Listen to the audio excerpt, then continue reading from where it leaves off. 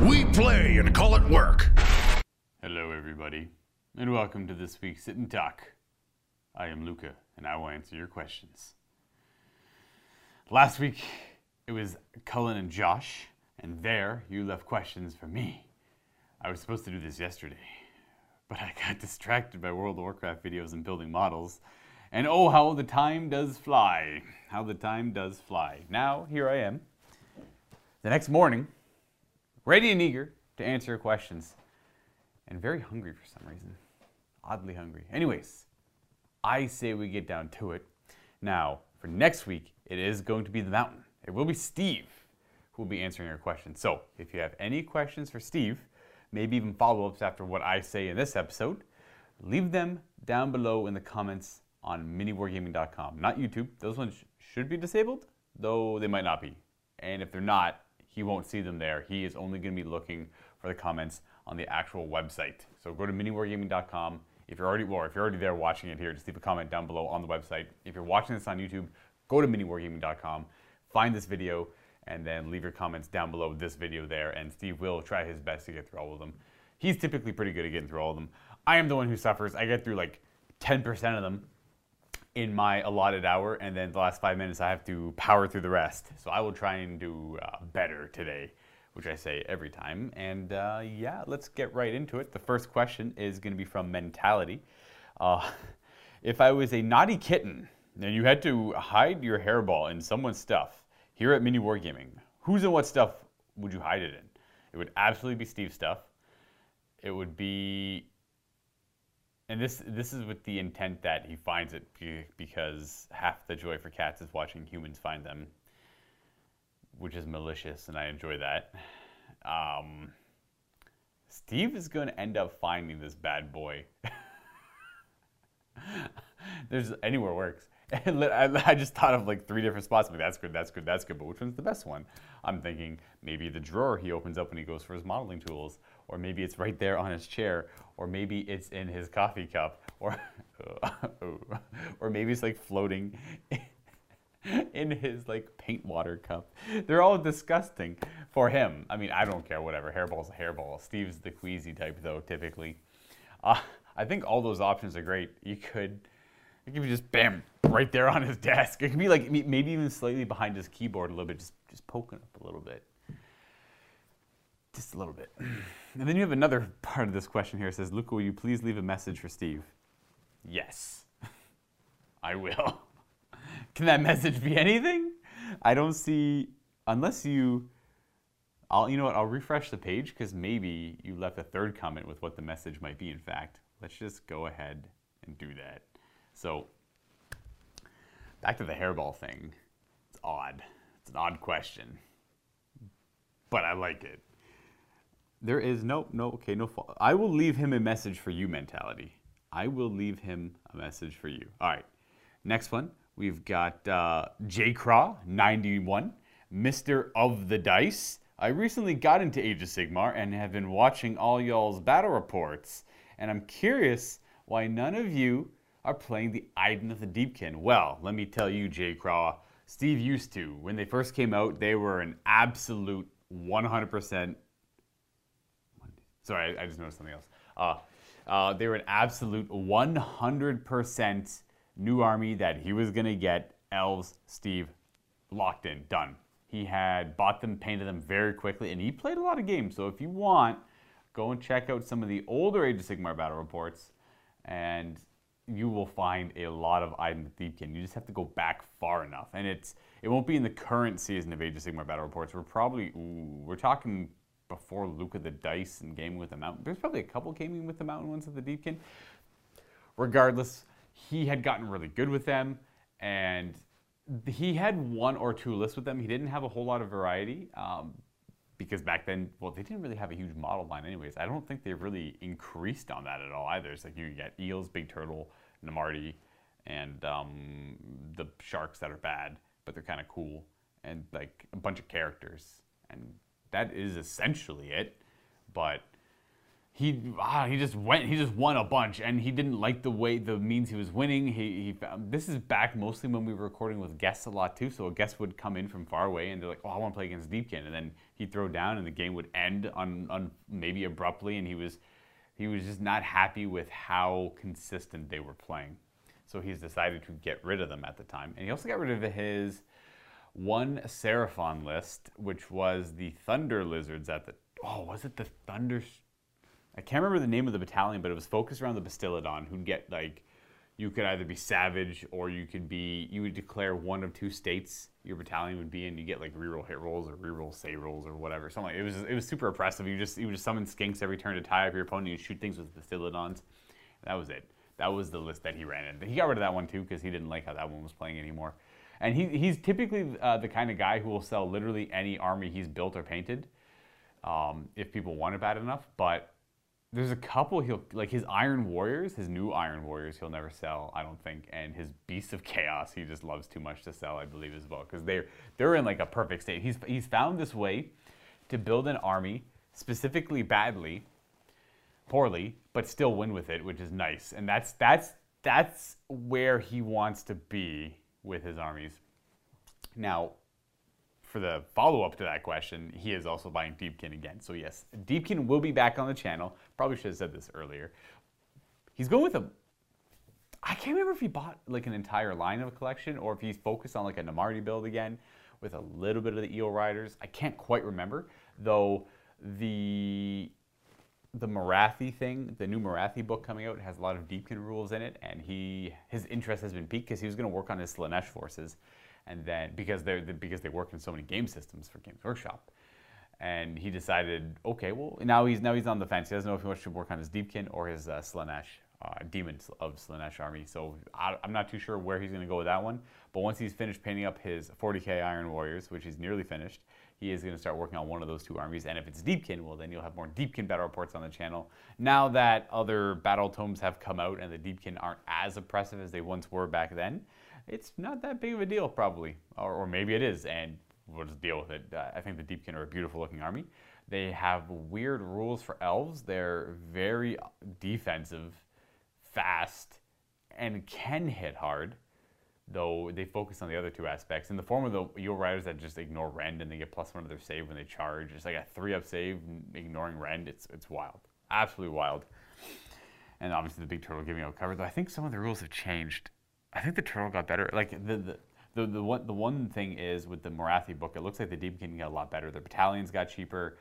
Some rules were changed around on some of the war scrolls, I believe. Don't quote me on all that stuff, but it looks like they overall got a little bit better. So maybe they were suffering a little bit and they needed the help.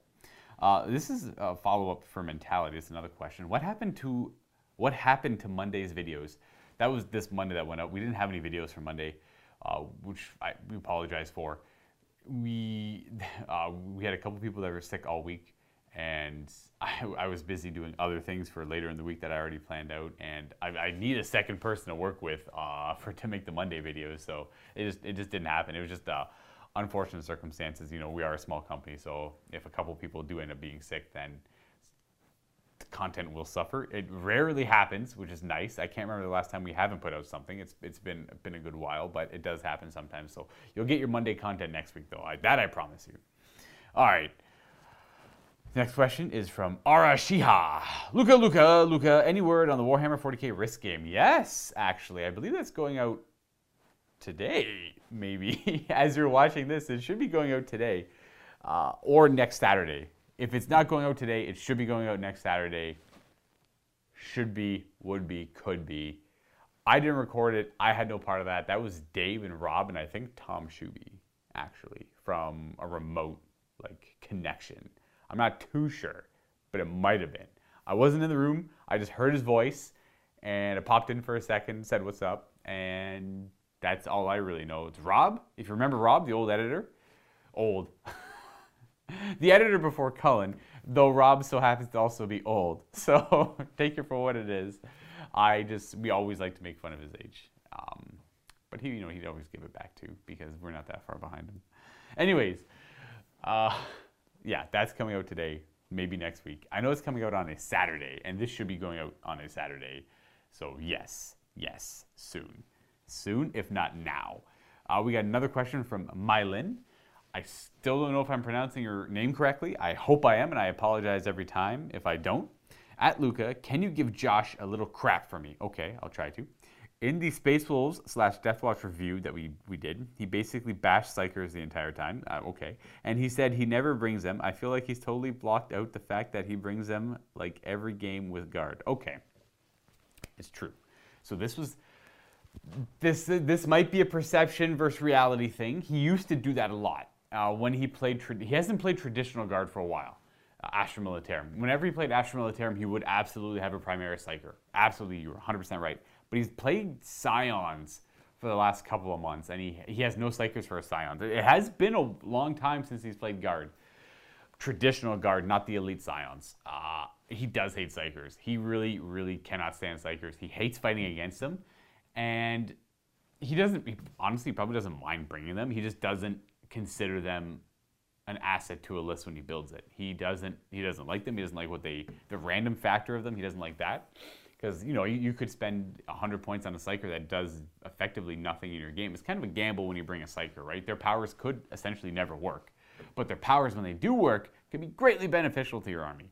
He doesn't like them. I pretty much bring a Psyker every game if I can, not including Necrons in that one. But anytime I'm playing Death Guard, I'll absolutely have Psykers in Death Guard. I'll absolutely have Psykers I'll actually have a Rune Priest for sure for Space Wolves. And then right now, I'm kind of just focusing on those 3 armies, but I've dabbled in others. If I'm playing Black Templar or World Leaders, I obviously won't bring a Psyker, but you'll typically see a Psyker in every one of my lists. Josh does not like them, but yes, he did bring Primaris Psykers a lot when he did play traditional Mordian Astra Militarum. They were a good addition. It was just nice to have the Smites or I believe it was called Night Shroud or the Emperor's Protection. There's a couple good psychic powers, like a -1 to hit and a +1 to your saving throw psychic power. Those are both pretty good. I can give him some crap, but it has been a while since he's played with Psykers. Next one is Smiling Kira. Luga. Hi, hope you're having a great day. I mean, it's okay so far. I'm hungry, but I'll resolve that shortly. I got only a few questions. Awesome. Okay, so the first question, do you agree that for a pure single clan, only Skaven build in Age of Sigmar, currently it is only viable for Scryer and Pestilence? Ooh, I see. Can you not play Molder? Do you agree that for a pure single clan, only Skaven build in Age of Sigmar, currently the only viable options are Scryer and Pestilence? Well, Smiling Kira, I cannot really fully answer this one because I've not tried pure Molder out yet. Or, I can't remember the name of the other, there's Eshin. Eshin is, you could play all Eshin if you wanted to. You're not really getting much out of that. And is it Verminous for the big hordes of rats with Storm Vermin and Clan Rats? Is that Verminous? Okay, well, I will say, and by viable, that could be interpreted in many different ways. You could play all Eshin. You could make a viable Eshin list. Probably won't do anything, but it's legal, and that's technically viable. Or do you mean viable as in, I'm going to assume you mean in a not necessarily competitive sense, but in the sense that you'll probably win your games. You'll win your games as much as you'll lose your games. You can play up, you can play down. You have more flexibility with it, and that's probably what you mean by viable. I would say probably yes, though. I would assume Molder can play pretty well. I got to imagine Molder can. They have Hell Pit Abominations, Rat Ogres, Master Molders, and that's got to play. And you could bring. Can you bring Rat Ogres or Storm Fiends in that one? Can they be battle line if you're only Molder? Because I know they have the Molder and Scryer keyword, but I can't remember if they can be battle line for both. So I know Pestilence and Scryer I've played the most, and I've had the most fun with Scryer, 100%. And yes, those ones are very viable on their own. Molder I would assume could be, but I've never tried it because we don't have the collection. That's why I haven't tried it. We don't have the collection to represent that army properly.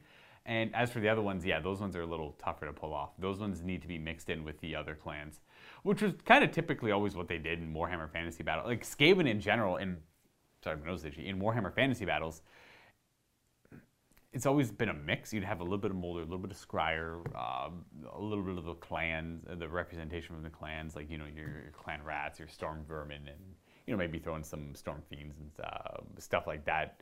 but you wouldn't often see an army that was, maybe, I mean, you could see an entire clan Scryer army and all that, but, okay, my only experience with Skaven and Warhammer Fantasy is with Cullen, but for Age of Sigmar, I've really only ever played them as they are. I mean, I would play Scryer with Clan Rats, or I would play Pestilence. Oh, I've never played Pestilence with Clan Rats. Not that I really want to. I like the Plague Monks a lot, so they kind of fill that hole that the Clan Rats would fill out. There's no point in really bringing Clan Rats if you're going to bring Plague Monks. They're both equally not durable. Plague Monks dish out a butt ton of damage, though, so that's always nice. I think you're right. I'm pretty sure it's pretty much Pestilence or Scryer if you want to go only in on one of them. But Molder, I'd try out Molder well, maybe I'm wrong. Maybe Molder isn't viable, so I'm not too great there on that one. Next question is, which Skaven clans between Master Clan, Molder, Eshin, and Verminus roster do you think Games Workshop would update first? They could have fun with all of that, right? But Molder might be the most fun. But like an Eshin or a Verminus revamp with new models could also be fun. It'd be weird. Like, I'm trying to think of the Verminus build, and it's just humans, but they're rats. It's like a very human-esque, like a very Cities of Sigmar-esque army. It would be, right? When you think of it, it would just be a massive hordes of pretty okay infantry or pretty bad infantry, based on whatever you want to bring, swordsmen or great swords. That's an example. Or Free Guild Guard or great swords, or you could have Clan Rats or Storm Fiends, right? Or Storm Vermin, sorry.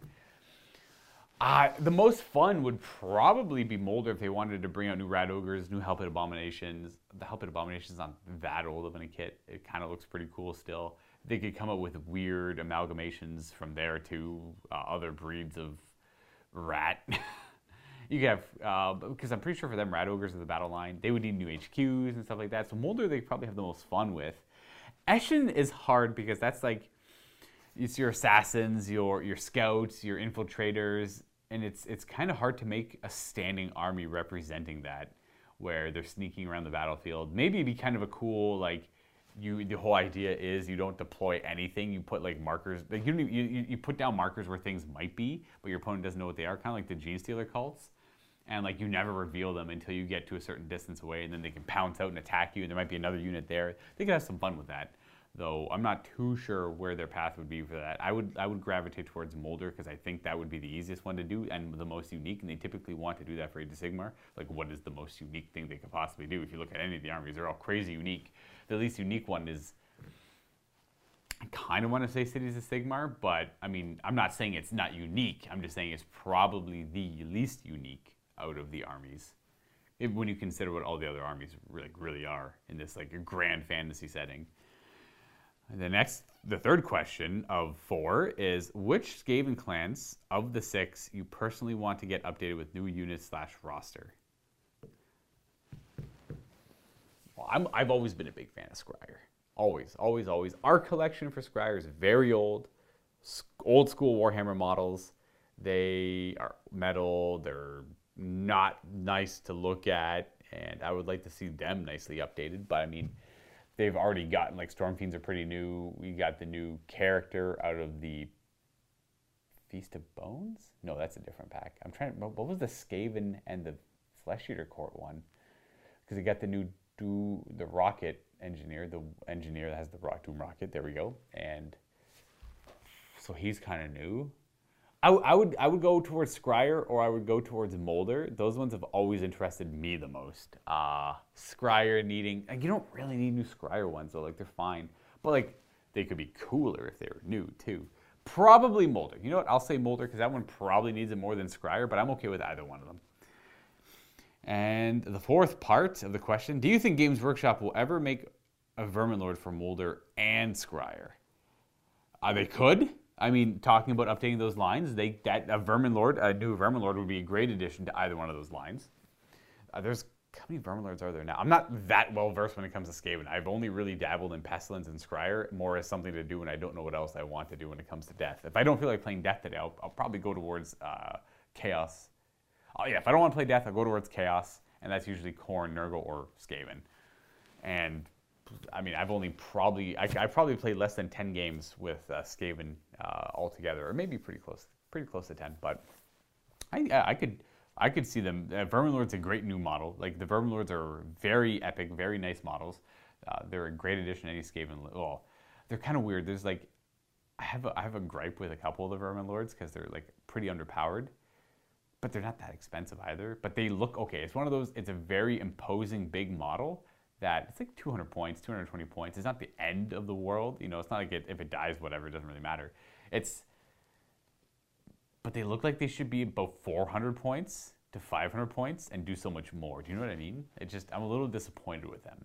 I'd rather than be more points and do really cool epic things as opposed to being kind of subpar, but not really being that expensive either. So it doesn't really matter. Again, I'm not that well versed in Skaven, so I don't really know how powerful the Vermin Lords really are. But I could see, you know, Games Workshop doing something for Mold or something for Scryer. Maybe. I mean, I think it'd be a great addition. Okay. Oh, hey, we got another one from Mylin. At Luca, my buddy plays Necrons, and I'm curious if you have any advice or strategies for dealing with C'tans, Nightbringer and Void Dragon in particular.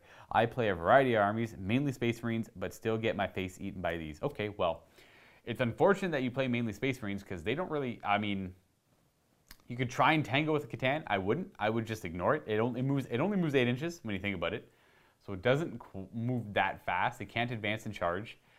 The best way to deal with them is to throw 30 inexpensive models at them, and then they fall back, just charge them again with it, and just like make sure hopefully your models don't run away. Maybe that'll tie them up for a couple of turns. No character can go toe to toe with them, especially the Nightbringer. The best way to counter them is with the Night. The Nightbringer is the best counter to any C'tan shard. I don't know. They're very expensive. They are, but they're very good at the same time.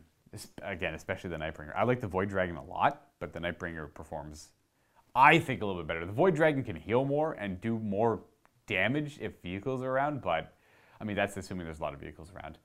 But between them, your best bet is to ignore them. Every time I've lost the Nightbringer. I only played him twice. I lost him in one game, and that was against Steve. But I want to say he put a lot of focus into it and didn't. He was afraid of it at first, didn't know what to do, and then he approached it, and he actually took it out. No, did he? Or did he just get it really low? No, he did. He did eventually take it out, because I remember it exploding. And with, I believe it's Necrodermis, the rule that lets it explode, which also is his 4-up invuln. Or is it? It's one of his rules that he explodes. I just remember him blowing up. And I had to put a lot of focus into it that one phase. It's kind of weird. Space Marines can obviously kill them in a turn. You have to make sure you shoot them. Ideally have a Psyker or a couple of Psykers that'll do some mortal wounds to them and then charge them. They're not that hard to kill. They're not that durable. They're toughness 7 and 4-up invuln. Their durability comes in their crutch rule. And I'm not a big fan of the rule. I think it is a big crutch. But if they had lookouts there, they'd be really obnoxious at the same time. So they can't not have this. They would be if they kept the no lookouts rule and they couldn't take more than 3, and if they didn't have the rule where they take their full allotment of wounds, then they'd be awful. They'd just be shot turn 1 dead. No, they'd be no threat. I'm not going to pay points for that. But the crutch rule keeps them going. But if they had lookouts there, they might be a little too good. But at the same time, without the lookouts rule, you don't really care where they go. They can go and they can go control a quarter of the table, half the table on their own with their threat. You know, you stand right in the middle of one half of the table and then just go back and forth wherever you need to be to take out whatever threats are there. Their killing potential is ludicrous. It is absolutely ludicrous, their killing potential.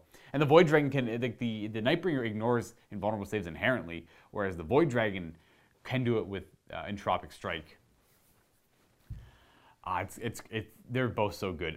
If you're playing Space Marines and you don't have a couple of Psykers or a means to kill them in one turn, or maybe you just want to kill them over the course of a couple turns, you feed them units. You just surround them. You make it so they can't move too much, and they're forced to charge whatever it is, like something super cheap like 5 intercessors, and hopefully he just doesn't kill those 5. Like chances of killing 5 intercessors is like it's like 6 attacks, 2s and 2s, right? And probably gonna and a 2-up. So at some point in those 6 attacks, you'll probably end up messing up.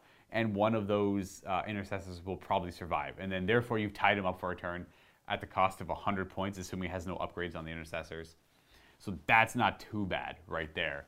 that you typically don't want to try and kill them unless you have the Psyker to do it, because that's where you want to, or maybe over the course of a couple turns of shooting, just plan out to do 3 damage to him a turn, and then I'd say I would just say do 3 damage to it, and then in the first turn of shooting, if you can, typically they hide behind obscuring terrain, so the first turn's kind of a wash on that one, and then maybe have something like shoot out of line of sight though, so that might help, and then they're going to heal the wound, and then maybe shoot, charge, and hopefully kill it, or shoot, psychic power, charge, and then hopefully kill it in that turn. Failing that, just ignore it or feed it a unit a turn just to distract it, and so it can't do any collateral damage to your actual army, and it just takes away small things. This is one of those units that's just better than everything else in close combat, and it has defenses against shooting. So take that for what it is. I think they're excellent. Are they too powerful? Whatever. No, I don't think so. I've seen some competitive Necron lists, and they do not incorporate the Catan. The Catan are they're a feel-good unit for the Necron player.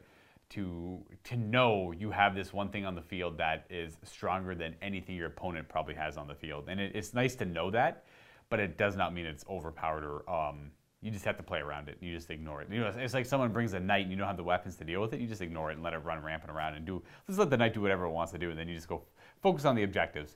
But as a person who doesn't like that advice, being myself, I understand that can be frustrating. I don't like the idea of I hate knowing that the person, especially if I'm playing Space Marines, the person across from me has something better than any of my stuff in close combat, and it's going to be hard to kill in shooting. I hate knowing that. So you just have to play the objectives, unfortunately. The next question is Baron von Bobo. Dearest Overlord Luca of the Dice. Not really a question, but your buddy... quotes, I'm going to fold your clothes. Oh, buddy, I'm going to fold your clothes while you're still wearing them. Made me shoot my drink out of my nose, so you owe me a keyboard. Buddy, I'm going to fold your clothes while you're still wearing them. That's one of my favorite sayings. I love it. Or another good one is, if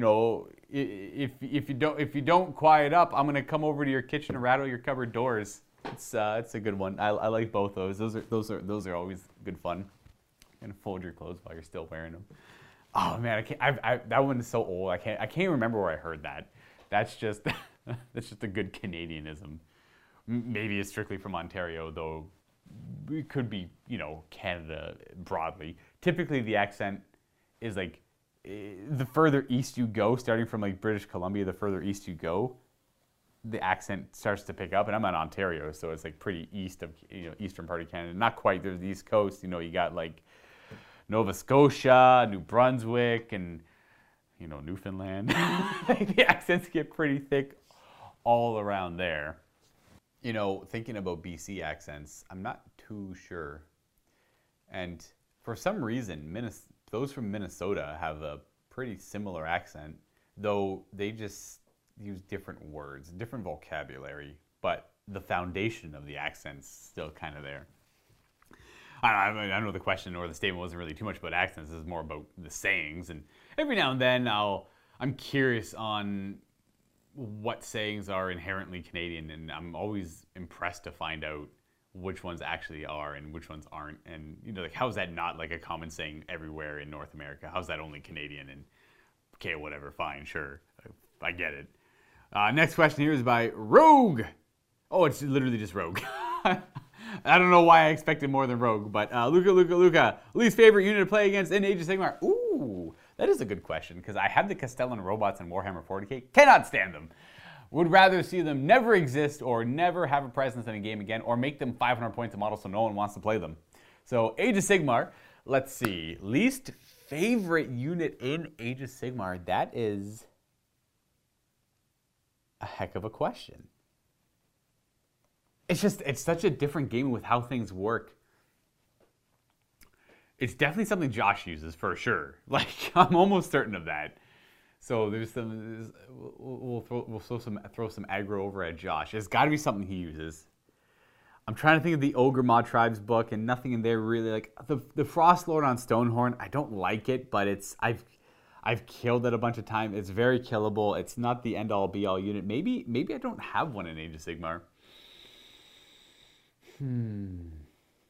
Iron Guts are super scary. They hit like trucks, but I don't hate them. You respect them. What is something I absolutely hate because it just always does something that annoys me?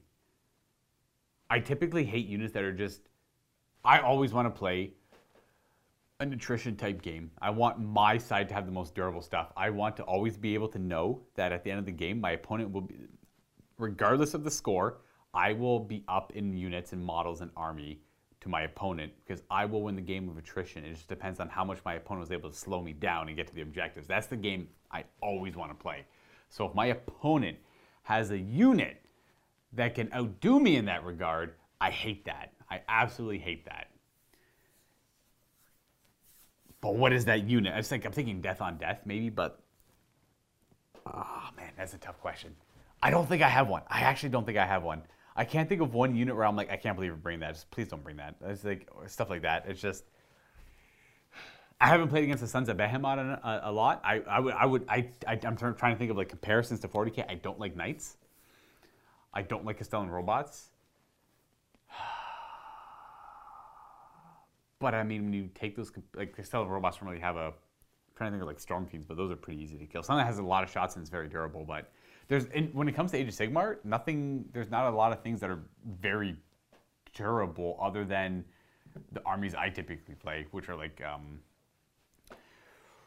Nurgle or Magican or the Bone Reapers with the Mortek Guard, that with Catacross down, that kind of build. I don't think I hate one. I know that Josh hates a lot of the armies I play. Pretty much anything death related or anything that comes back en masse, he hates that stuff. I think I'm actually... There's a lot of things in Age of Sigmar I just don't hate. I think it's a great game, and I think because of the design of it, it's easy to not hate things, right? Or am I just... Yeah, I don't know. I don't know. I just don't think I hate anything in Age of Sigmar. I dislike some things, sure. I do dislike Iron Guts because they're scary and I have to be very mindful of playing around them. I dislike...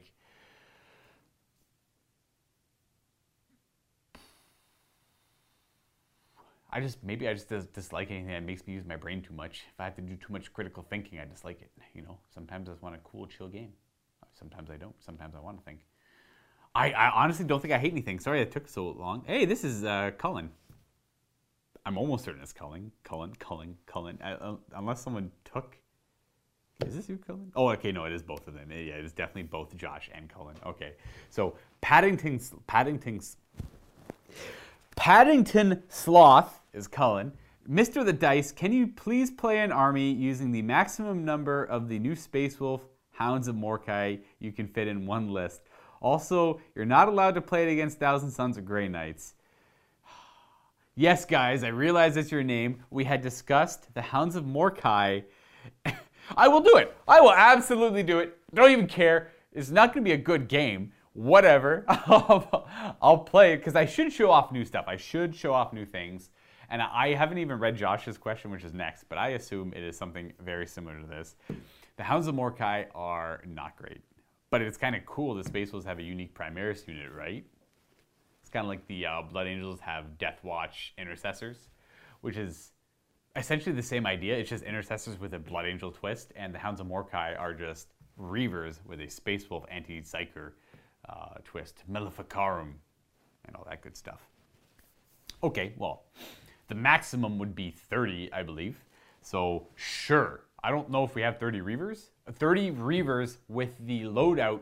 See, this is the best part. We have 30 Reavers, but we have about 15 with the bolt carbine, and we have about 15 with the combat knife and the pistol. Pew, pew.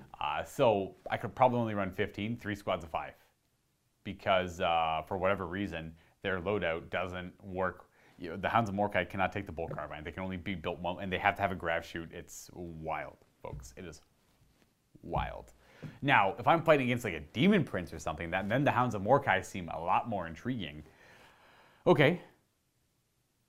No, Josh. I just read Josh's question. Okay. Luca, can you please stand up and demonstrate how Geralt fights in the first Witcher video game?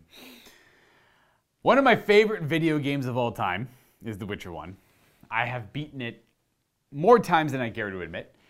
And it has a it's mid 2000s we're talking here, maybe mid to late 2000s. I think off the top of my head it came out in like 2007, maybe 2006, and made by CD Projekt Red, the geniuses, and it's a role-playing game.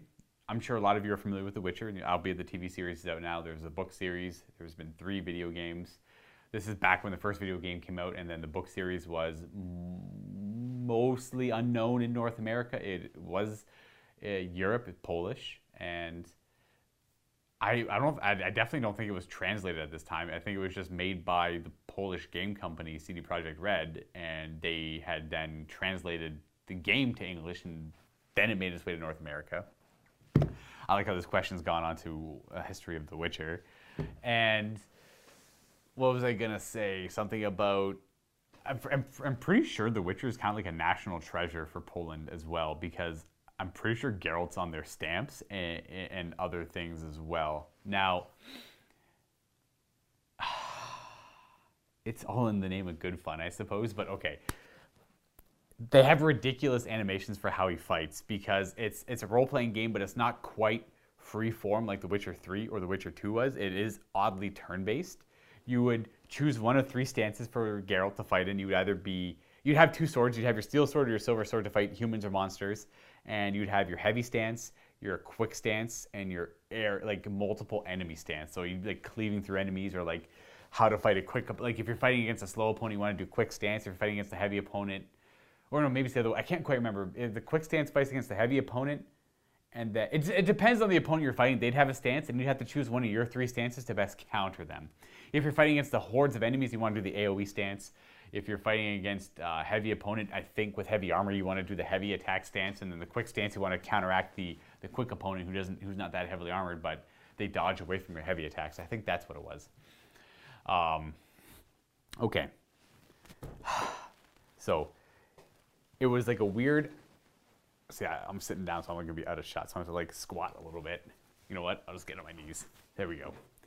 So we have Geralt of Rivia here with his heavy stance. He would take his sword and he would put it above his head, and he would just wiggle on the spot, and he'd wiggle his sword up in the air, and then he'd be like, bam, bam, bam, as this heavy attack, bam, bam, bam. It was wildly hilarious.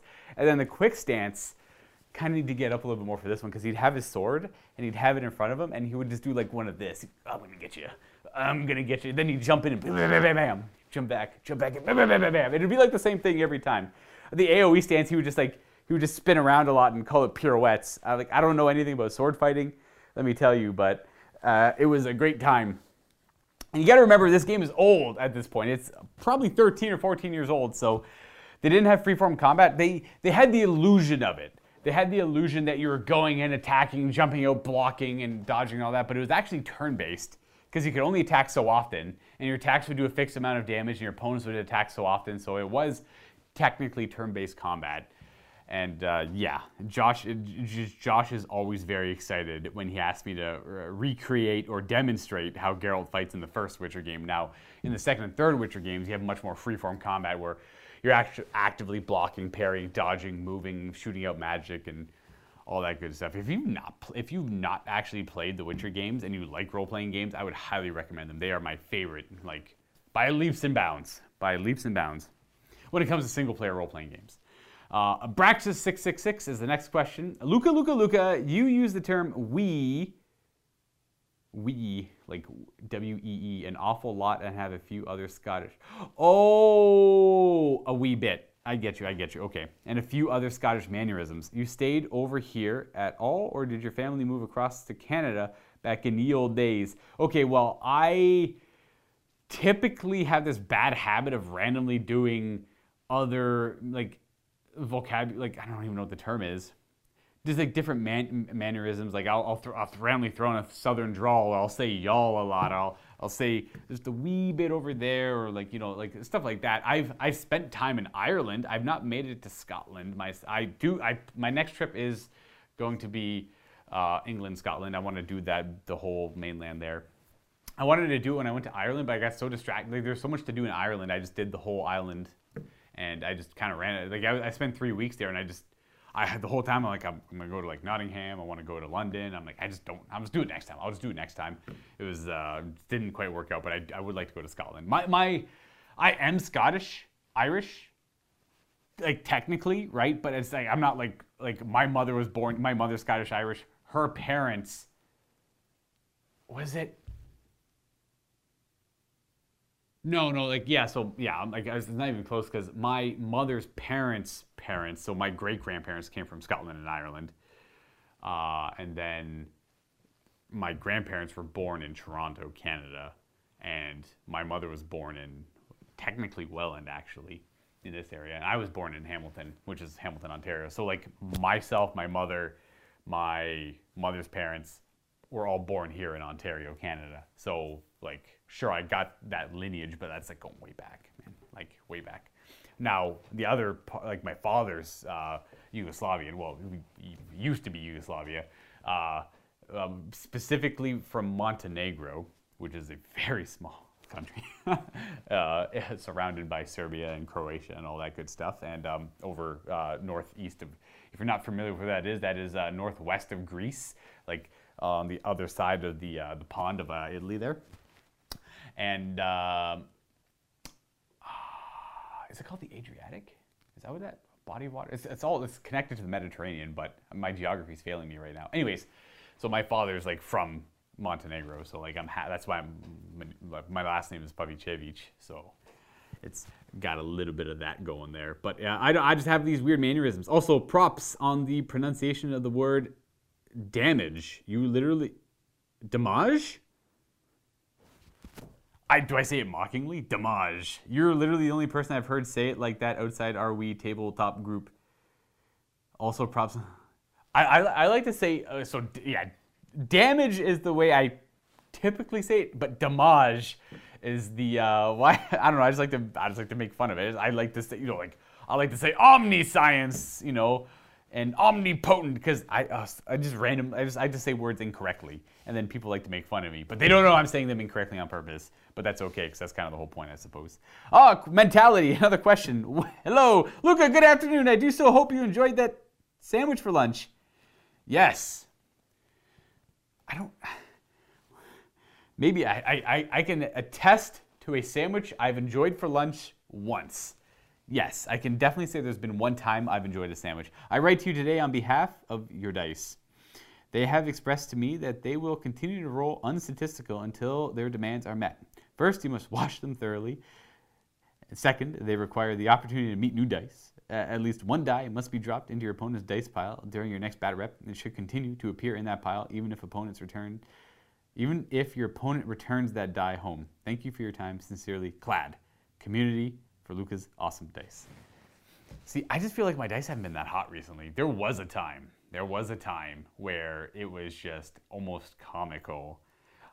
It could have been coincidental, and now parts of me think it is coincidental that these dice were like, I'm not superstitious, typically, when it comes to odds and stats and all that stuff, and like dice rolling. I roll 5 dice and I get nothing but like, okay, if these 5 dice, these are my sixes. These 5 dice only roll 6s, right? Like I don't typically think like that, but there was a time, folks. Boy, let me tell you, there was a time where I just thought something was wrong with my dice because something wasn't adding up. Something was certainly not adding up whatsoever, and it was like in my favor, like 1,000. That's why the show is called Luca the Dice. It was just comical, and I actually started feeling bad in some cases, and then things started to normalize. Things went back to normal. My dice all of a sudden started rolling pretty poorly. Like, there was sometimes in the golden age there where I would have, say I'd play 10 games, one of those 10 games would be the most atrocious game ever. And it was just so bad. I just couldn't do anything. My dice would betray me. But the other 9 games, I could do anything I wanted. And it would work. I'm like, oh man, 12-inch charge, get the objective and win. Bam, double 6. Man, I need to kill that rhino and I only have 2 last cannon shots. Oh, both hit, both wound, fail both saves, 12 damage. And it's like wild stuff like that. If I just, oh man, if I get this smite off, I need to kill him with smite right here, and he's got 5 wounds left, so I gotta get the big version. Bam, 11, doesn't deny it. Bam, 6 mortal wounds. It was awful, man. It was just so rough for my opponents. And then things went to normal. I feel like things are normal now. It could have been maybe playing against guests or not now playing more with the content producers because the global pandemic. But, you know, I don't know. Something was very off at first. Next question is Miso, Luga. We have 4 questions here. Will you please, ask Matt if you can play some Magic the Gathering Commander on stream or for video from Mini Wargaming. I missed your live stream game and want to see you play. Like, you missed. Oh, did you miss it? That was good. So we did a 24-hour live stream. Can't remember why. And it was for like giveaways, and it was just something to do. I think actually it was celebrating us moving to this new building here. So this was in our old building. And we did a 24-hour live stream. I think I was part of that whole thing. I did the whole 24 hours, I believe. And we started off by doing some role-playing in the morning. We did like a double session of role-playing. And then, was I part of that whole thing? Because it was me, Kenny, Aaron, and it was Cullen. And we had agreed to... I had convinced Aaron and Cullen to do the night shift at the stream because I said, I'm only going to do the, I told the bosses, I'm only going to do the night shift if I can play literally whatever I want all night long. And they said they didn't care, right? Just whatever, as long as it's entertaining.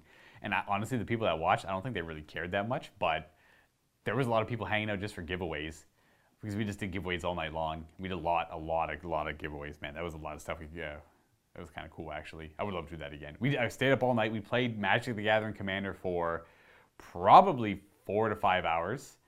And then Kenny and we wrapped it up because Aaron and Cullen had to go. And then Kenny and I had like 3 hours left to go. And then we're like, I don't know, man, what do you want to do? We're like dead tired. And it was just, let's just play a game of Warhammer Fantasy or something. So we like started setting up a game of Warhammer Fantasy.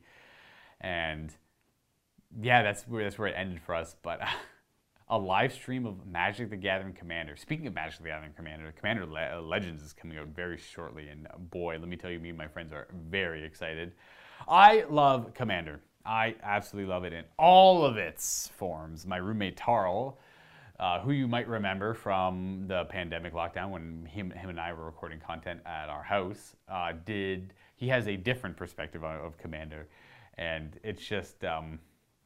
I'm a anything goes kind of guy. Now I do dislike Infinite. Like I have a bunch of Commander decks. I have like 15 Commander decks.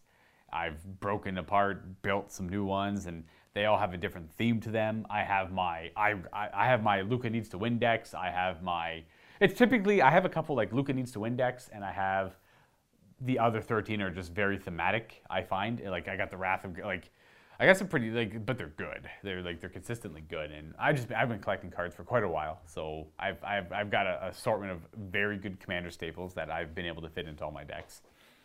So in that regard, it's weird because I don't like infinite combos, but I understand that they're there, and I have a couple decks that if someone wants to throw down some infinite combo decks, sure. Like typically, in my mind, the perfect game of Commander is Plane Chase in the middle, 4 to 6 people at the table. And you're there for 6 hours to play one game. That's my ideal game of Commander.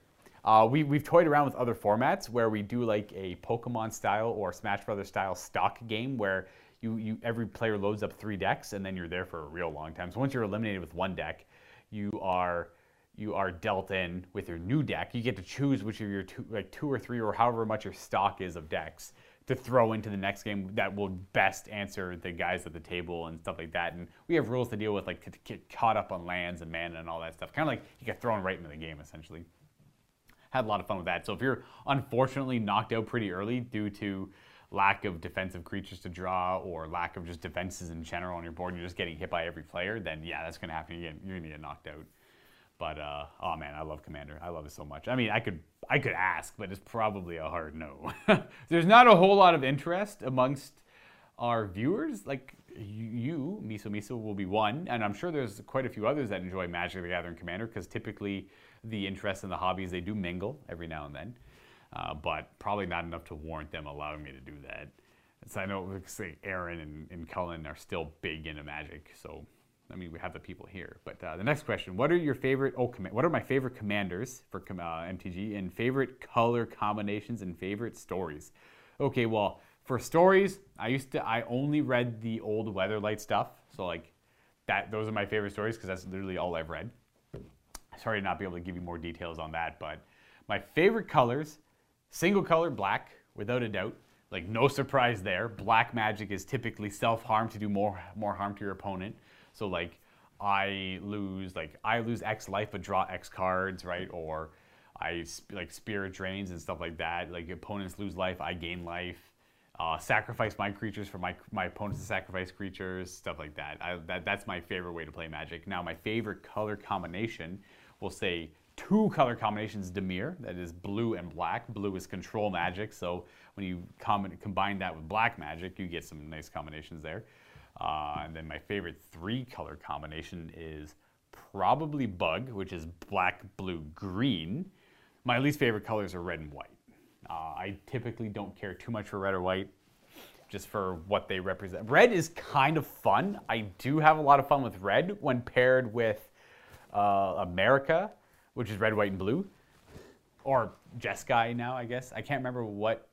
I've heard it called something. I've heard it called Freedom. I've heard it called America. I've heard it called Jeskai. Well, Jeskai is the actual name for it in the game, but I don't mind Abzan either, I guess. Like, okay, when you're combining 3 different colors, they're all kind of cool in their own way. But if 1 or 2, then it's definitely green, black, or black, blue, and black is the mono 100%. My favorite commanders, well. All of them. All of the commanders I run. I run a real nasty Narset the Enlightened deck. I run a real nasty Super Friends Atraxa deck. I love Muldrotha is one of my favorite commanders by far. I love Recursion, and Muldrotha is one of the coolest Recursion commanders. That's where you bring things back from Muldrotha has an ability. When Muldrotha is in play, I'm allowed to play 1 card type permanent from my graveyard every turn. So I can play like a land from my graveyard. I can play an artifact, a creature, planeswalker, enchantments. Is there other permanents I'm forgetting? Maybe, but love Muldrotha, absolutely. And then my more competitive decks are like Scion of the Ur-Dragon and Mycaius the Unhallowed, which is a mono black. Mycaius the Unhallowed should have never made it past R&D. Mycaius the Unhallowed, so the story behind Mycaius is in Innistrad, which is one of my favorite sets. He was like this beacon, this angelic, he was a human, he was Mycaius the, what was his white card name? Mycaius the, he was essentially like a bishop. He was a bishop for Innistrad in this set. He was a very holy man. He was very much anti-darkness, all that stuff. Now, somewhere in the story, he unfortunately dies, and then ironically gets resurrected as a zombie, which is so against the whole concept of what he stood for. And he's Mycaius the Unhallowed at this point. And then going from a human lord, he becomes a zombie lord. But technically, he's not a zombie lord. You would think he's a zombie lord. He's technically an everything but. He's a dragon lord. He's a merfolk lord. He's anything you want him to be. He has non-humans get +1/+1 and have Undying. Literally every creature type in the game get +1/+1 and Undying, except humans. There's a lot of creature types in Magic the Gathering. He should have been zombies you control get +1/+1 and have Undying. And he has another ability, whenever a human deals combat damage to you, destroy that human. So with Mycaius the Unhallowed, you have so many infinite combo options. It's wild. And I have him in 2 different decks. I actually have him in the traditional zombie deck I meant to build him in. In fact, that's a Shepherd of Rot deck. That's we all lose at the same time deck. Or I win through zombie.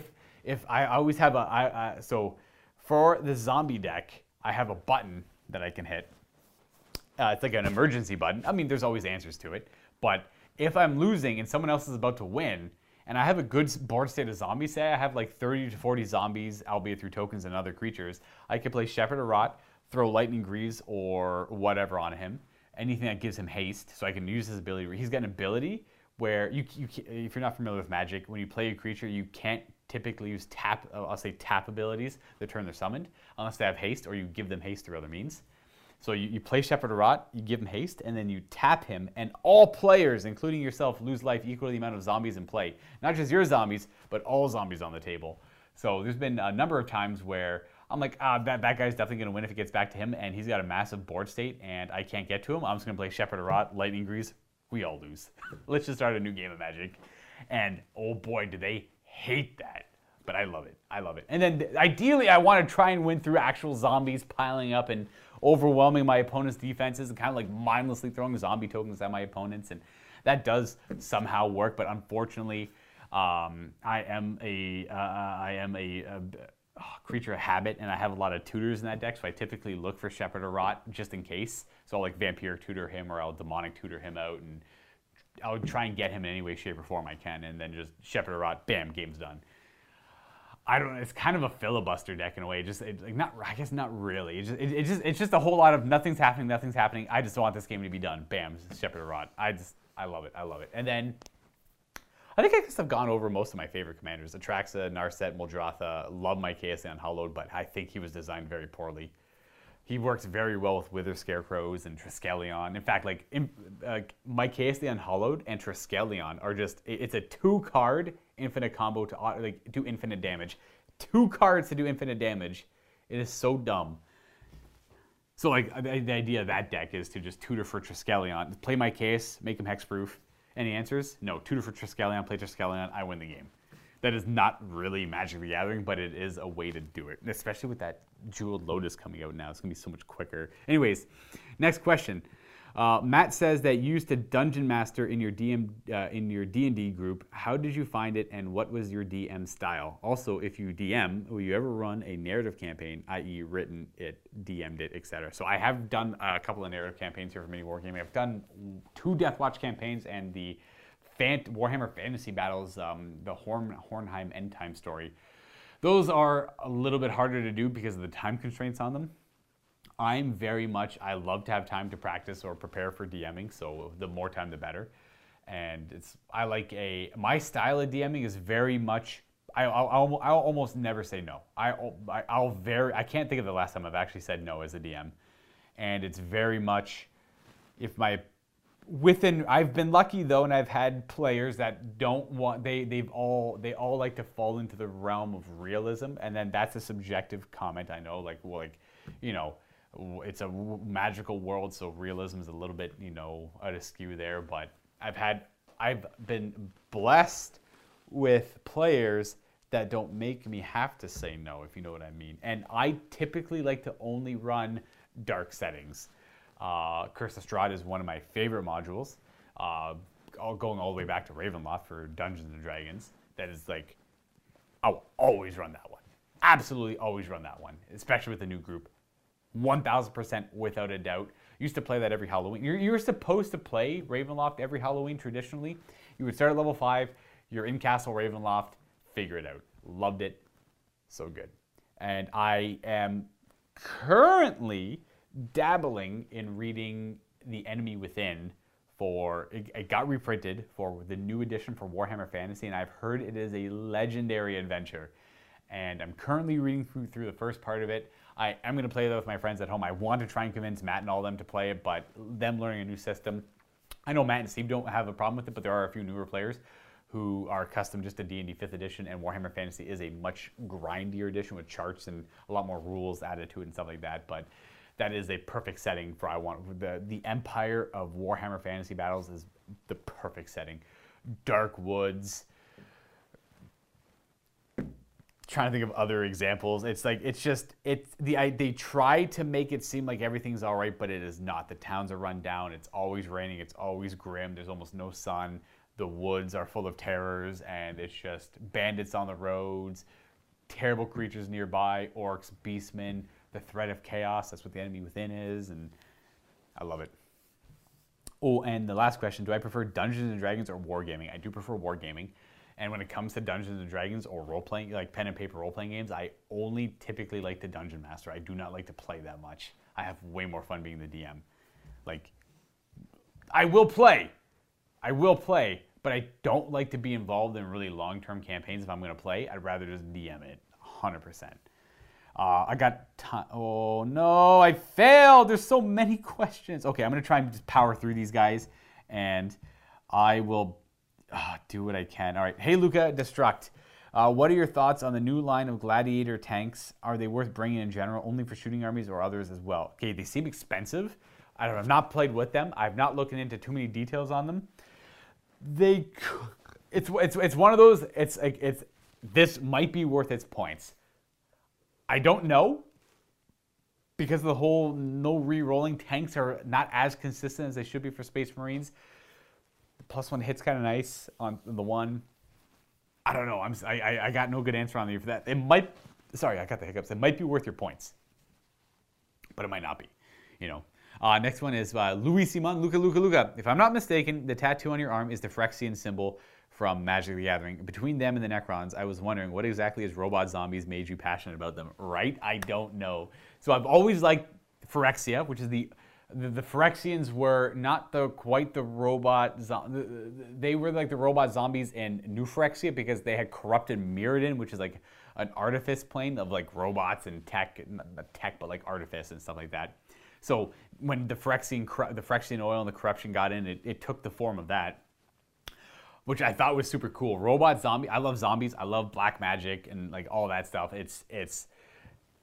Yeah, huge fan of it. Huge fan of it. I loved the Mirrodin. I loved the Mirrodin set.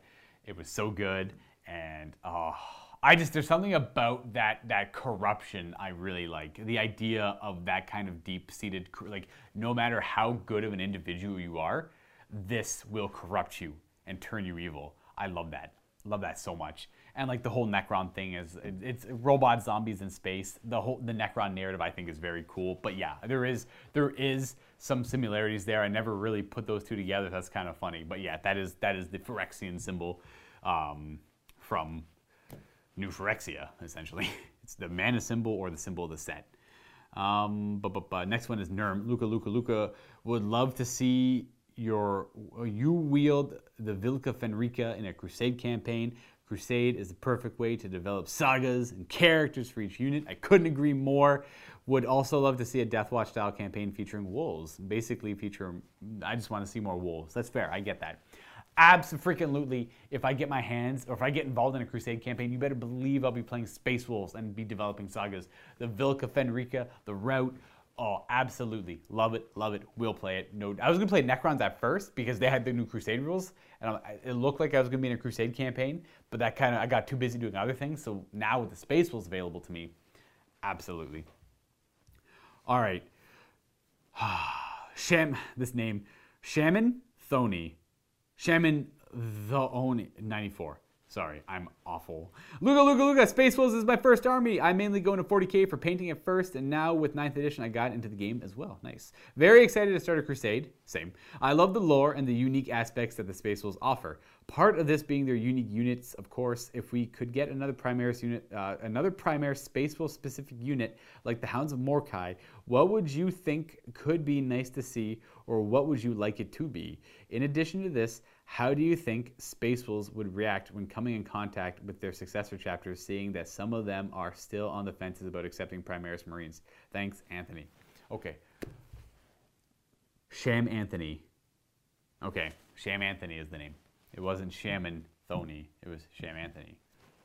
So, with this in mind, I don't know much about the Space Wolves successor. I actually know more when it comes to Space Wolves. I know a little bit about common Space Wolves and like after the Heresy and all that, but I know mostly about them during the Horus Heresy and all that good stuff. But I don't know how they would deal with successor chapters, not really accepting, the whole Primaris Marine thing. But when it comes to what unit I would like to see become a Primaris unit, taking all the Primaris stuff into consideration, the Reavers, the Hounds of Mordecai, sure. I mean, I could see it kind of makes sense. I would personally like to see...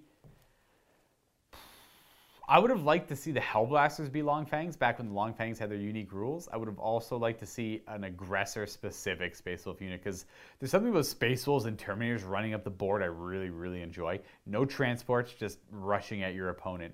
I would have liked to see a Space Wolf-specific aggressor unit. Absolutely. Abso-freaking-lutely. And I'm sorry I'm jumping through these. I want to try and get to everyone now. This is Nicolò. Luca, I love what you guys do. Since you are Canadians, do some of you speak French?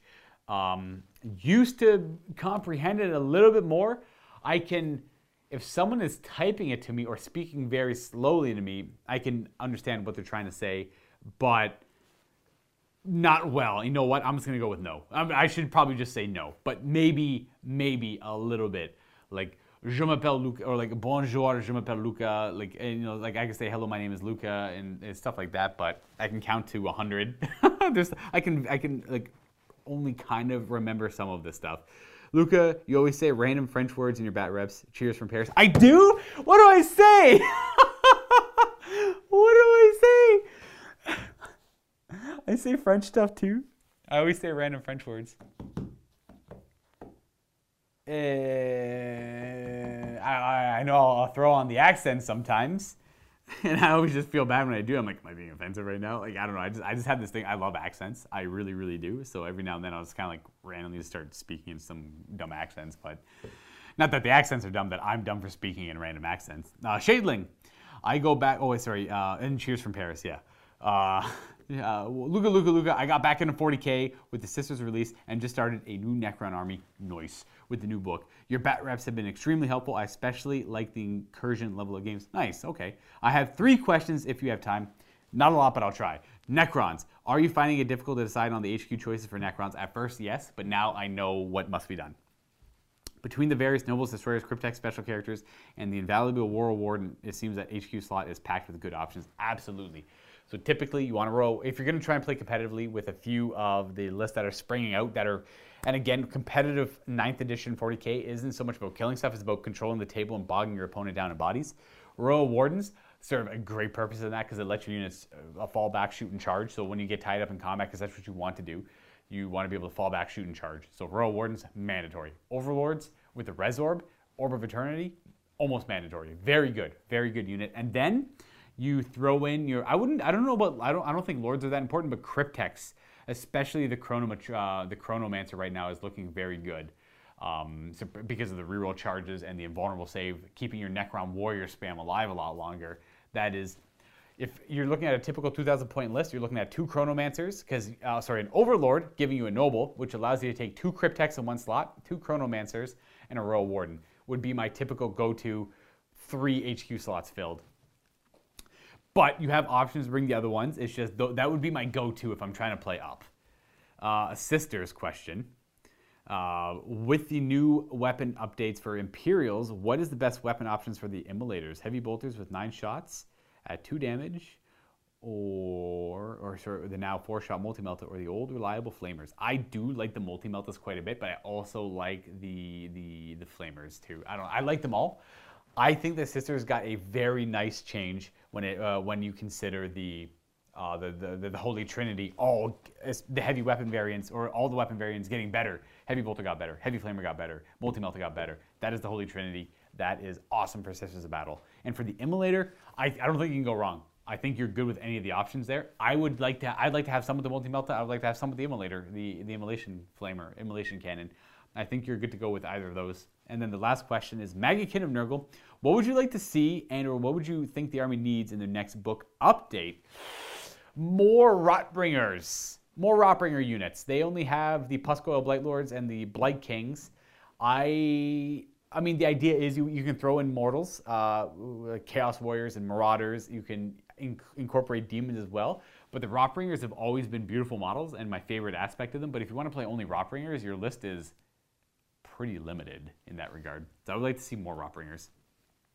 Zarbomb, 1961. Luke, I've got a few questions. Man, people are inquisitive today. Do you think the can't take more than X wounds rule will become common in 40K in this edition? It's showing up more and more. Guys, it's a crutch rule. Unfortunately, 9th edition is very killy, and Games Workshop isn't quite too sure how to balance that for single big models that they don't, like monsters that they don't want to give the Lookout Sir rule to, like Ghazghkull Thraka. He would be awful if he didn't have the crutch rule of only taking 4 a turn, or the Catan Shards. If you gave either Ghazghkull Lookout Sir or the Catan Shards Lookout Sir, they might be a little too powerful because then they can't take any damage at all. And by the time they get up there, you know, your army's already whittled down, and by the time you can shoot at them, maybe you don't have a whole lot of shooting left. So you can't give them Lookout Sirs too much. But you can't let them not have it because they're too easy to kill. So this is a bandage for now.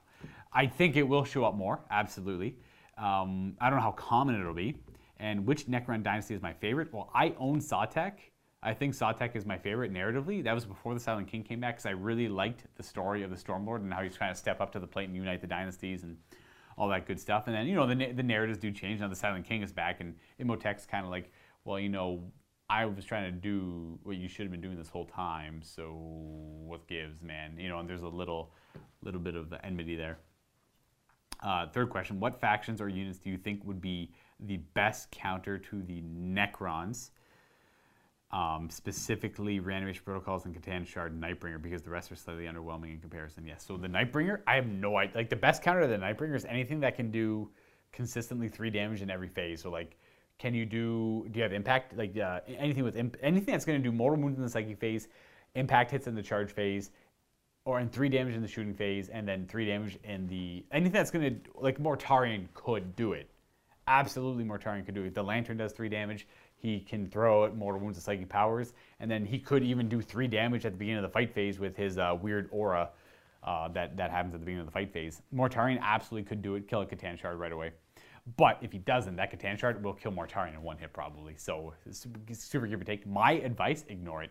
Let it run rampant through your lines. Screen your important stuff. Do not let it get to them, and that is it. That is your best bet.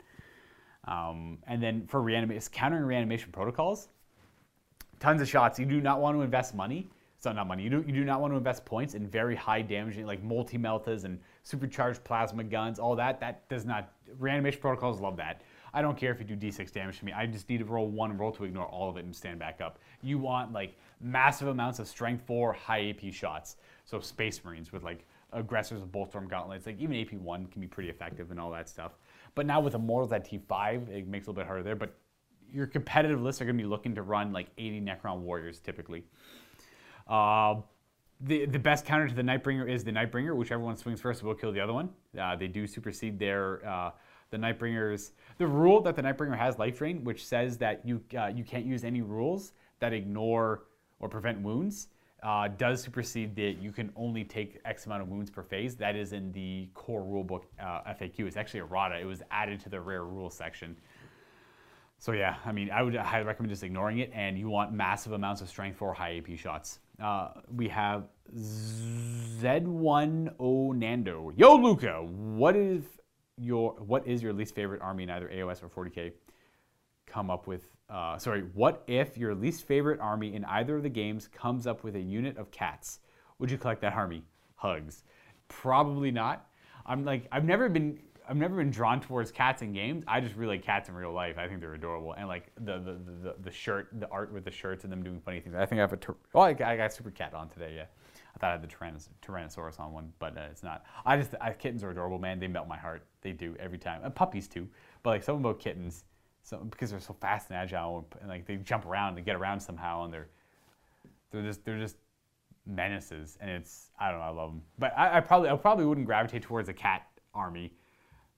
No, like even armies that have cats in them now, I'm like, it doesn't really get me too much.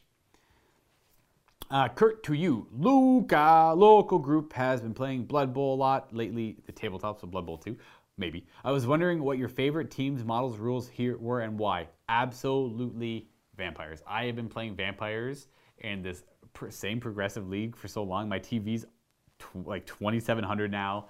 I'm lined up to win this. So the rule is, there's 10 of us. It's going to take forever to accomplish it. I've said this before, though. But there's 10 players, so we have 10 teams in our round robins. We do seasons. We do 2 round robins, a championship. The winner of only the top 6 make it to the championship. The winner of that championship then retires their team into a Hall of Fame. And then once every player has a team in the Hall of Fame, we will do a championship league where we all play with our championship teams and then determine a winner out of that. So... about to finish, actually this weekend we should be finishing this season's championship up, where my vampires are in first place. They unlock first place, so they're already qualified for the semifinals. So I probably will win. There's one team I don't want to play against because it's filthy orcs with tackle everywhere on one of them. Actually, no, I think that team got knocked out already. I think I'm set. I think I'm good to go. I'm gold. Like, honestly. The one team I was worried about got knocked out, and the team I had to fight unfortunately my throwing vampire is down. So I have to play this game without my throwing vampire, so I'm down a vampire. He's just missing this game. And I'm playing against Nurgle, who typically don't like passing, so I think I'm going to play the running game. And he has no tackle. He only has 1 tackle. So if I can deal with that tackle player, I should be typically okay. All my vampires have block and dodge. And then from there they veered off into different specialties. So I got like the Frenzy surfing vampire. I got the Pile-On Mighty Blow vampire. I've got the sidestep, diving tackle, jump up vampire. I have like a cool like pass block, catch, like intercepting vampire. I got like vampires that just do a bunch of weird. I got the stand firm guard vampire too. I got a bunch of cool vampires. But that's always been my favorite team. Have you been following the Blood Bowl 2020 rumor train? A little bit. If so, what do you think of the changes? Okay, it's one of those, like, the game's probably going to fundamentally feel the same way. They're just using different numbers to represent how you accomplish certain goals. And I'm happy to see they actually added the passing as a characteristic, a passing skill, as opposed to it being a straight agility check. Therefore, elves will suffer a little bit more. But so will my vampires. I haven't even bothered looking. I don't know if they spoiled vampires. I don't know what the vampire passing skill will be. Kind of hope it's a 2-up, but we'll see. Last question. Once we're all done dealing with the Rona, do you think Mini Wargaming would host a Blood Bowl tournament? I mean, I'm sure I could convince them to do that. I would probably be the one hosting it. I would love to bring my new Goblin team up there to die in terrible ways. I love Goblins. Now, the Goblins, so the best player in the league is playing Goblins right now in my league. And he has made it to the championships. I think he's in the semifinals, oddly enough. I would love to face him because it's typically a pretty easy matchup for me. But he does get a ton of inducement money, so I'm often dealing with like Ripper, Morgenthorg, 2 trolls, oh man, it's pretty bad, pretty rough. All right, next one, Donnie777. Hey Luca, am I almost done these? Oh wow, I am gonna have to go even faster. I'm gonna have to stop in 9 minutes if I don't finish these. I'm gonna try and get through them all. So hey Luca, these are long too. Want to ask if you would consider doing a Necron Legion that had been infected with the Flayer virus like the campaign Necrons long ago. Heaps of flayed ones with their new rules. Get all the movement you need to send these flayed up the board. Sorry. Heaps of falters. And with the new rules to get all the movement you need to send all these flayed ones up the board, like at least 3 groups of 20 if possible. I only have 40. Would love to see a flesh hunting list. I would love to do something like that. We only have 40 flayed ones though, which is actually a lot because they were pretty expensive for that fine cast one. I would absolutely love to do that, but at the best, I can only give you 40 flayed ones. And I can try and use some of the more, like we have some Necron Warriors and some Immortals and Lich Guard that have like the flayed skin wrapped over them, so they're kind of like they're giving into the flayed one virus a little bit. They're getting there. Army 17. Sorry, Luca, responding to Joshua McBeardovich here. I'll tell you how people can like the Black Legion. They're a lovely story of persistence and faith. You ever heard of the little engine that could? Black Legion. Man, I don't know why I keep having to have this conversation with you. I'll mail you. Talonhorus, assuming you can read, it will change. Assuming you can read, it'll change your life. Yikes. Oof. All right. There's obviously some sort of kerfuffle going on in the comments there between these two individuals. Brown Dog. And you know what? Army 17, it's okay. You don't have to apologize.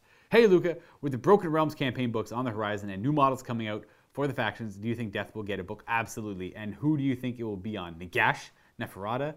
She already has some AOS novels out. And what models do you hope comes with it? Please give me Neferata and Soulblight. Please. Please give me a Soulblight army. I want that so freaking bad. Luca loves vampires. What a surprise. Like, I would absolutely love that. Or a new take on Soulblight. Like reimagine the Legion of Blood, maybe, with Neferata. Or they could do Nagash too. Like Nagash is a super easy one. But it could be Neferata. I would love it. I would love it if it was Neferata and her Legion of Blood. Because I would love a new take on vampires and death. They are poorly represented. Please. Please give me the vampires. All right. Zanost01. Luca, I really loved the Blood Bowl campaign from the beginning of the year and was so sad when it was cut short due to the pandemic. Yes, I know. I was having a blast. I enjoyed your attempt to keep it going with your roommate, but I still wanted to see if Steve's Halfling team was going to win it all. Any future plans to run another league when the new version of Blood Bowl is released? Just watching Matt's rants on the game was entertaining enough.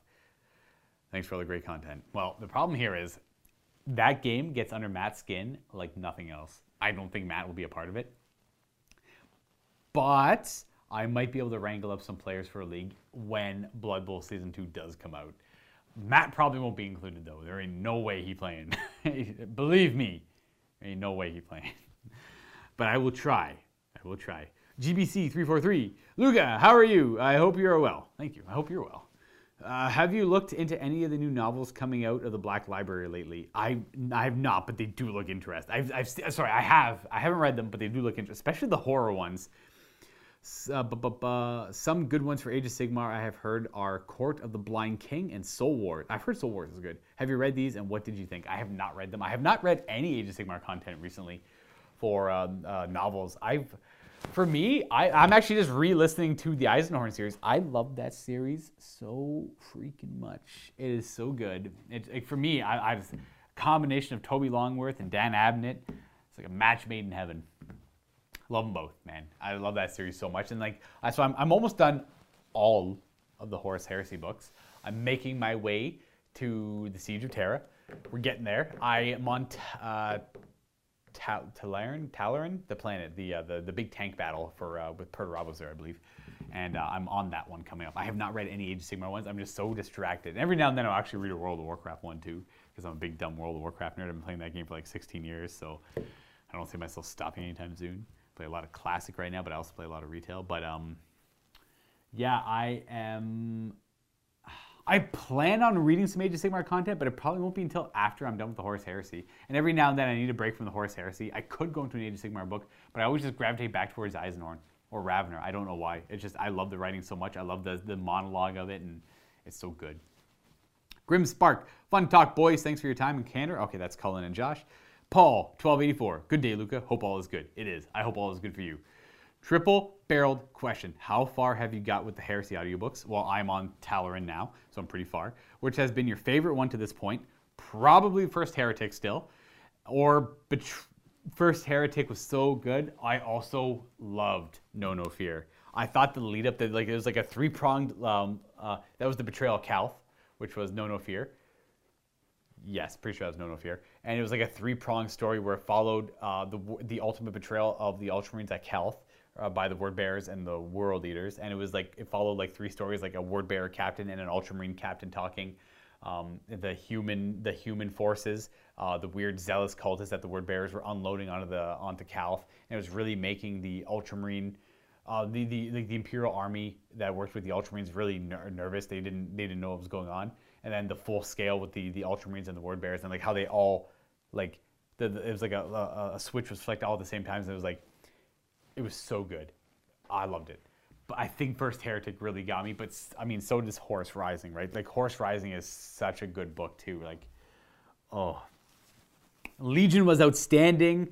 I loved 1,000 Suns. Actually, I really like 1,000 Suns and The Burning of Prospero. Absolutely, there's so many good books. So many good books. Probably First Heretic's my favorite, though. Probably. Okay. Which has been your favorite? Based on their portrayal in the books, who is your favorite non-Primarch character? Argoltal. Argoltal. I love Argoltal. He's so cool. He is I can't remember his exact... So essentially, he is the first of the Gal Vorbak. The Chosen Sons, as it translates to. And it is so cool. It is so freaking cool. I love Argoltal. I think Argoltal's a favorite character, too. I think a lot of people like him. Oh, we're almost done. I can do it. Ramtron. In my mind, the hammer is simply the one hand in the fist. The other palm are open. A quick smack of the closed fist in the palm. Hammer hitting an anvil. Also never read any Sigmar books. Ooh, that might be in reference to... I had a question like that quite a while in my last sit and talk about symbols. Like, what is the symbol of certain things in Age of Sigmar?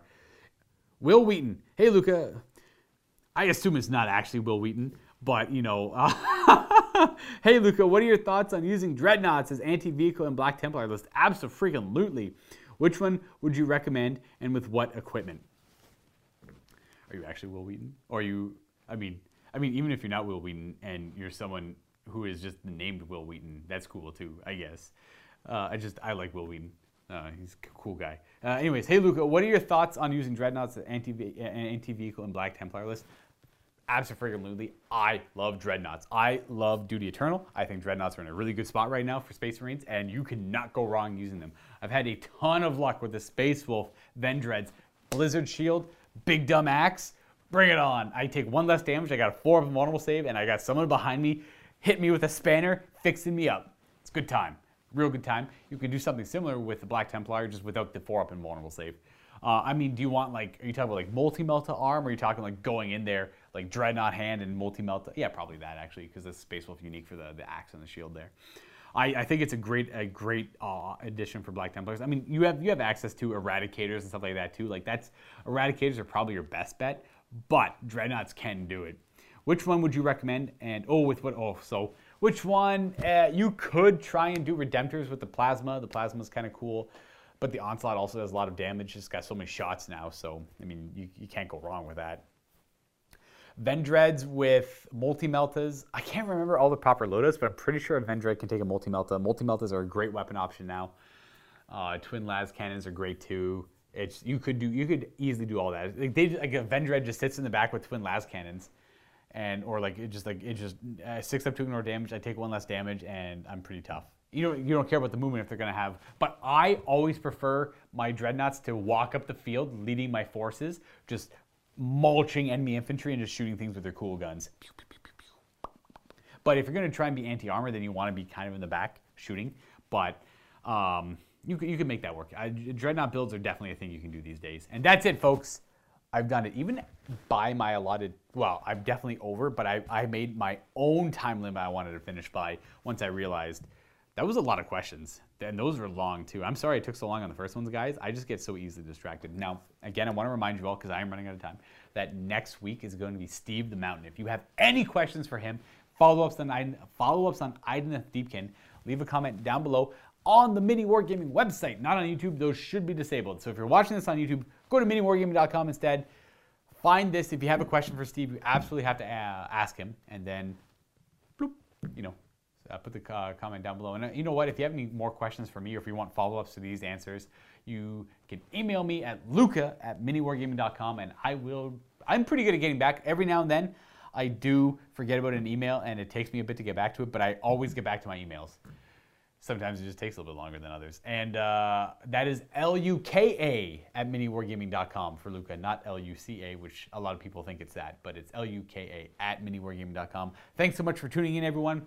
Have a great weekend. See you next time.